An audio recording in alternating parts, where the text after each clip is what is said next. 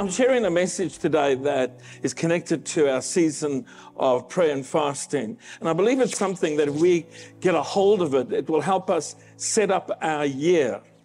And I'm talking about fasting with a purpose. I wish it was feasting with a purpose. I think that would excite us all a whole lot more.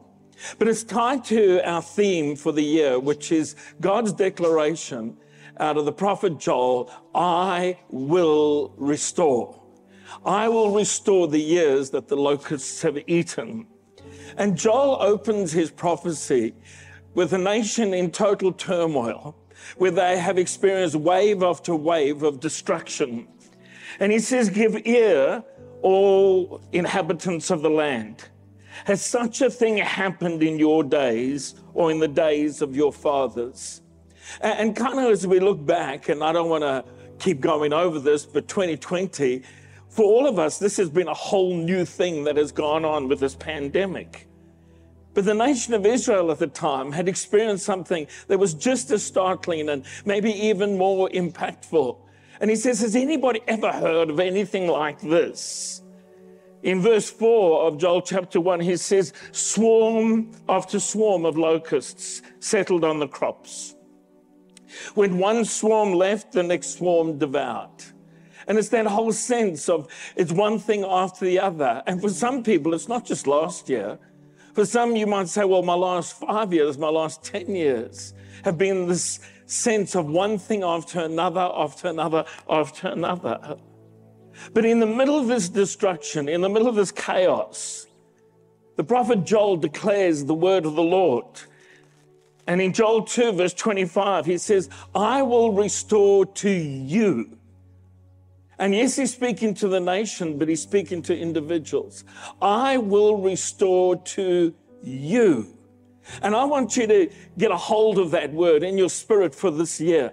It's our theme for the year. God says, I will restore to you. And it's not just what maybe was disturbed or lost last year, but stuff that for years ago, you go, I'm believing that God's going to restore things to me, to my life, to my family, to my business, to my circumstance. And then he also says, and I will pour out my spirit on all flesh. And God promises to restore the years of loss. But he calls us to activate that promise and that outpouring of his spirit by seeking his face with repentance, with prayer, and with fasting.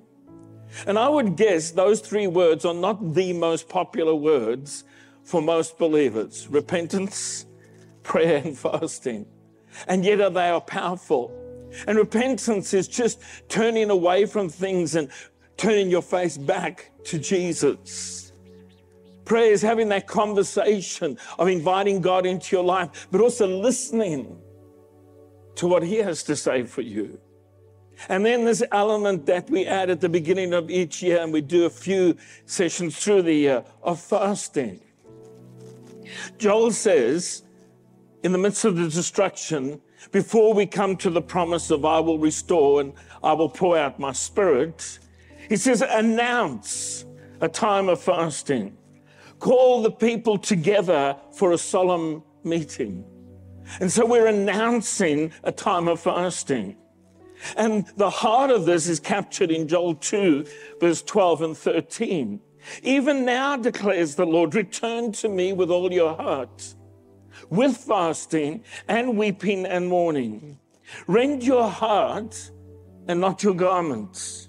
Return to the Lord your God, for he is gracious and compassionate, slow to anger and abounding in love. Even now, says the Lord, return to me with all your heart. And he says, and fasting is one way that you can do that, of just realigning your life, your priorities with God's priorities for your life. And fasting is the whole thing of not just denying yourself, but saying, God, I want more of you, for he's gracious and compassionate, slow to anger and abounding in love. Again, there's another call. Blow the trumpet in Zion. Joel 2, verse 15. Declare a holy fast. Call a sacred assembly. gather the people. And then immediately after that, he says, and I will restore to you, and I will pour out my Spirit upon you. Just for quickly some practical things as to different ways of fasting, because some of this may be new to you. And if you go to our church app, you'll find the outline of this message there, and I've added a little bit extra, just some practical things about fasting. And one of the principles with fasting, with purpose, not just fasting, but fasting with a purpose, is to resist the devil, to resist the world, and to resist the devil at the very point, the very thing that he used to enslave humanity in sin. Now, let me just explain that. In Genesis 3, verse 6, when the woman saw the fruit of the tree was good for food, she took some and ate. She also gave some to her husband who was with her, and he ate. Now, there's more to the fall of humanity than just eating. And I don't have time to explore that. But I want you to catch this. The enemy used the gate of food, or the appetite for food, as a way to gain access to Eve and then Adam's heart, and to draw them away from God. And God says, if you will resist food for a period of time, you're actually resisting the enemy. You are making a declaration that your heart is ready to align with God. And so you can do a complete fast, but I would urge you, if you're considering that, make sure you get some medical advice and make sure it's a healthy thing for you to do. And in that kind of fast, you deny yourself food, but you can drink certain liquids and definitely lots of water. A partial fast is what most people do, and especially if we're going to do something for 21 days. That's what I'd encourage you to consider. This type of fasting is denying yourself certain foods. Some people say, I won't have any pleasant food. For some of us, all food's pleasant. But you know what I mean.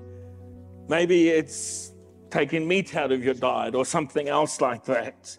And or for others, it's abstaining from eating during the morning and the afternoon and only having an evening meal. Now, just one thing. You can't say you're fasting if it's during the period you're sleeping. It doesn't count.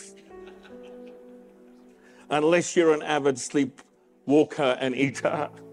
And that kind of fasting is called the Daniel fast, and we'll touch on that in a moment. And then for those who maybe because of a lifestyle or a health issue, you can't mess around with your food or your diet, and you need to be safe in this. But you can fast from TV from that period of time. So social media, what a blessing that could be. Just think. Selah, pause and think about that. But the whole focus of whatever you deny yourself during the season is not what you're denying, but that you're actually focusing on God. You're seeking His face. And that suppressing this appetite in whatever area it is to say, God, I want to be more hungry for you. Daniel, in Daniel 9, verse 3, he was a frequent faster. Then I set my face towards the Lord God to make request by prayer and supplication with fasting, sackcloth and ashes. I think you can drop off the sackcloth and ashes thing, because Jesus speaks to that in the New Testament. It says, wash your face, put on clean clothes, and don't make it look like you're suffering while you're fasting. But we're talking about fasting with purpose. And without a purpose attached to your fasting, it's actually not really fasting, it's just going hungry. And a fast will present certain challenges to each of us in how we restructure our week, our day, to accommodate this and use some of the time when we're not eating, where we would have normally been, to actually spend some time in God's presence. And so across all our social media platforms during this period, there'll be a daily post of what we're praying about and fasting about that week. And we've divided it into 3 sections: national, city, and then personal, and including family and all of that. And I'm not going to go into all that detail, but just giving you kind of a flow. There's a plan attached to this. I'm also highly recommending that if you haven't already, or you don't already do so, you join us in our weekly devotional. This one will be running for 21 days. And it's just entitled, Less of Me, More of Him. And it's a 21-day of prayer and fasting study by Jensen Franklin that you can get off the Bible app. And all that information's available to you. But in Matthew chapter 6, verse 1 through 18, Jesus speaks to these three great topics of prayer, of giving, and of fasting. And it's not like an option to those who follow him. He doesn't say, if you give, if you pray, if you fast, do this, this, and this. He says, when you give, when you pray, and when you fast.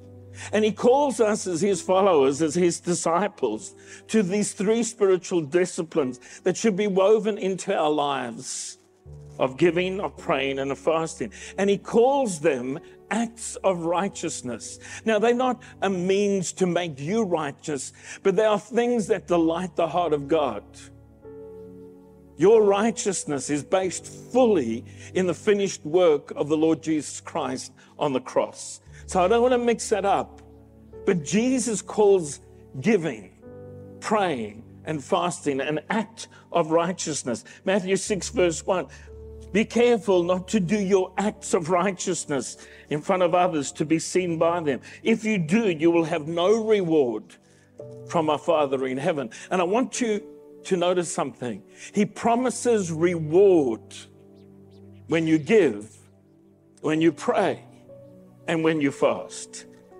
And he says, but if you do it to be seen of men, then you lose your reward.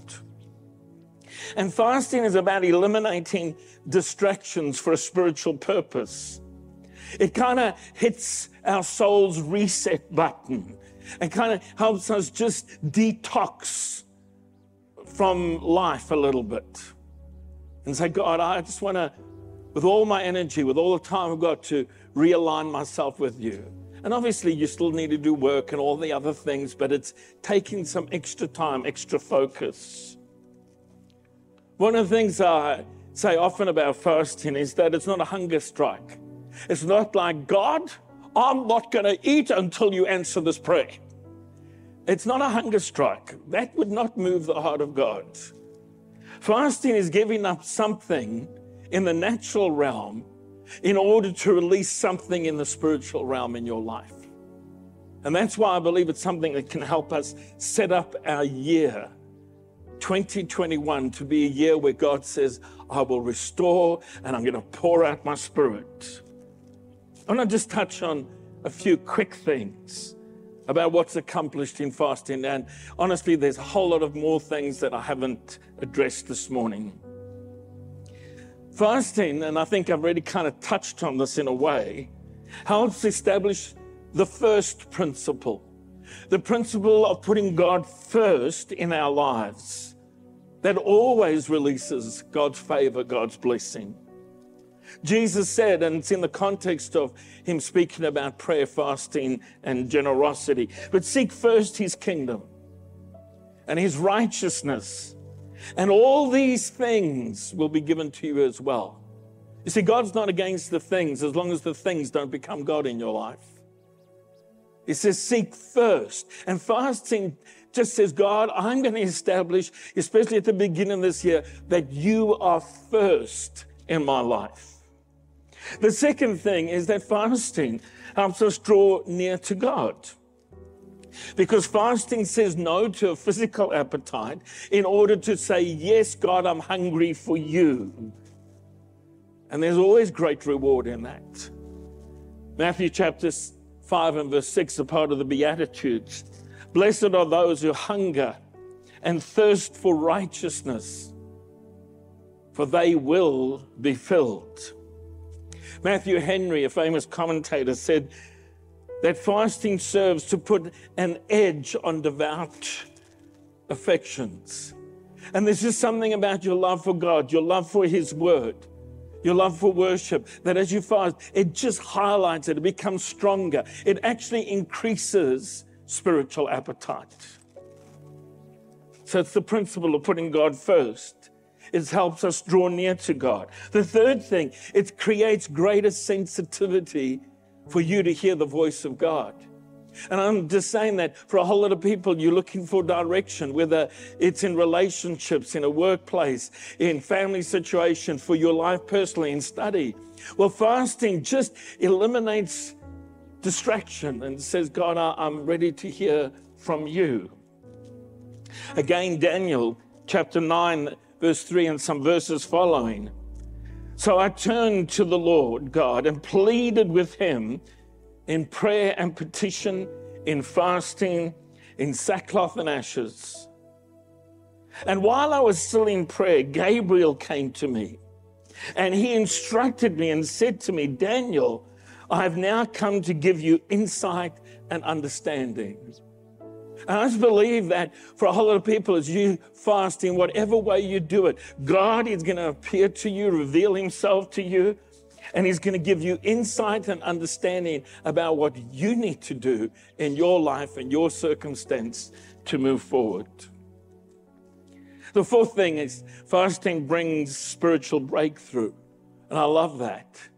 The enemy can entangle us in things through just us going about life, and we're not being paranoid about the devil. It's just the reality. He weaves a web around us, and suddenly we think, oh, I'm trapped in that. And fasting brings about spiritual breakthrough, and there's so many things in Scripture that we can look at. But I love the story of a man when Jesus is on the Mount of Transfiguration, brings his sons to Jesus' disciples, and they can't help him. And this son is tormented and being beaten up by demonic forces, spiritual forces. And when they say, why couldn't we do anything? Jesus says, and these words sound harsh, but they're incredibly insightful. Jesus said, "O faithless and twisted or perverse generation, how long do I need to be with you? How long do I need to bear with you?" And we can go, well, that's not very nice, Jesus. But what he's actually doing is giving you an insight. When he calls us faithless, he's saying, you've moved too far away from God. When he speaks about being twisted or perverse, you've actually moved far from God and you move too close to the world. And that's always the challenge as a follower of Jesus, to be in the world but not of it. And then he says, how do you change that?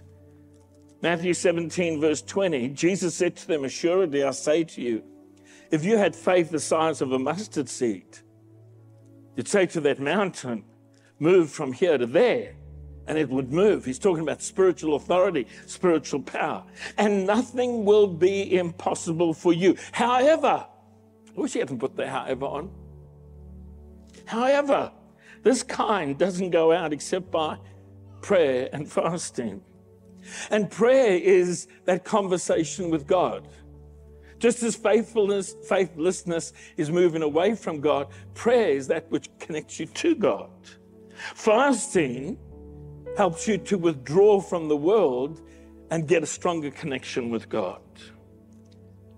And so as I bring this to a conclusion, what I want to say to you is that I believe that fasting at the beginning of this year will help lay up a foundation of God's blessing and favor for your entire year and beyond that. Again, a passage out of the book of Ezra, where Ezra is moving a whole lot of people back to the land for restoration. Because God says, I will restore. And we're talking about fasting with purpose. And this promise leapt out at me, and I believe it's a promise for us for the year.